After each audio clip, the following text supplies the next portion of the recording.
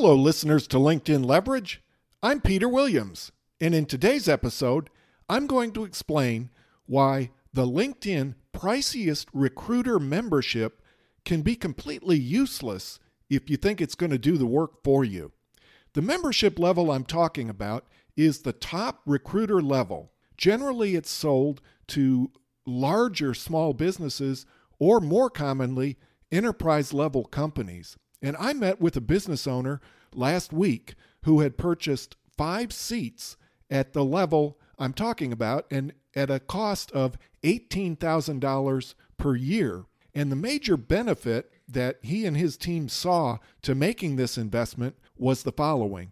First, this level gives you the access to search every member of LinkedIn, not just people who are in your first level, second level, and third level network, and it gives you the ability to contact them directly. And then secondly, you also have the ability to target notifications of your company's job posts directly to the people of your choosing in this super duper search capability. They'll be prominently notified by LinkedIn of your job listing the next time they log in. This business owner, like every business here in the United States, is struggling to find good people and to recruit good employees. They're looking for solutions. Well, so far, for this business owner, this solution hasn't worked.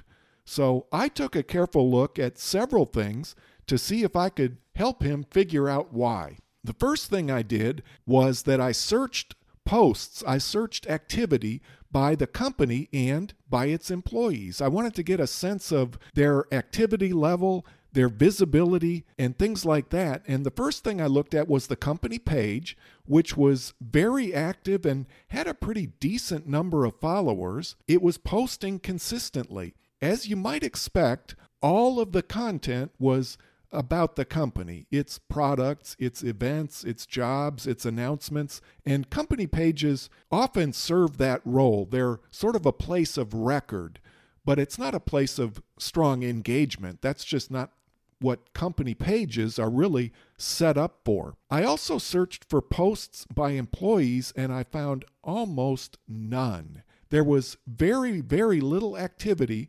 very few posts by any employees, with the exception of the occasional share of a post by their own company page. So very little activity in terms of engaging posts or comments by the company or by its employees.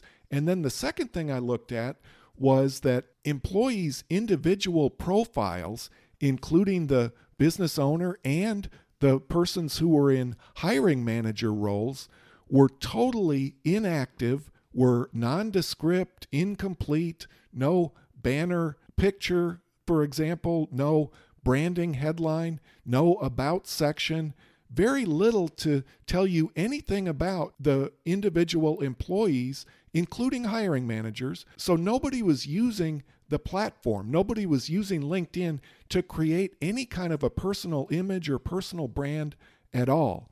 And I thought back to a survey that I mentioned on this podcast, I think previously, by a company called Brand Builders, and they surveyed about 1,000 people around the United States, and they found that personal branding is a trust accelerator, and that 58% of Americans would be willing to pay more to receive services from a professional who does not work at a large company, but has an established personal brand. And it occurred to me, don't you think the same would be true about choosing a job or an employer? Someone getting a job notification about a job listing, the first thing they're going to do is they're going to research the company on LinkedIn, just like I did. What's the owner like? What might the hiring manager be like? And they're probably going to search for the department and try to find out even who they would be working for or reporting to.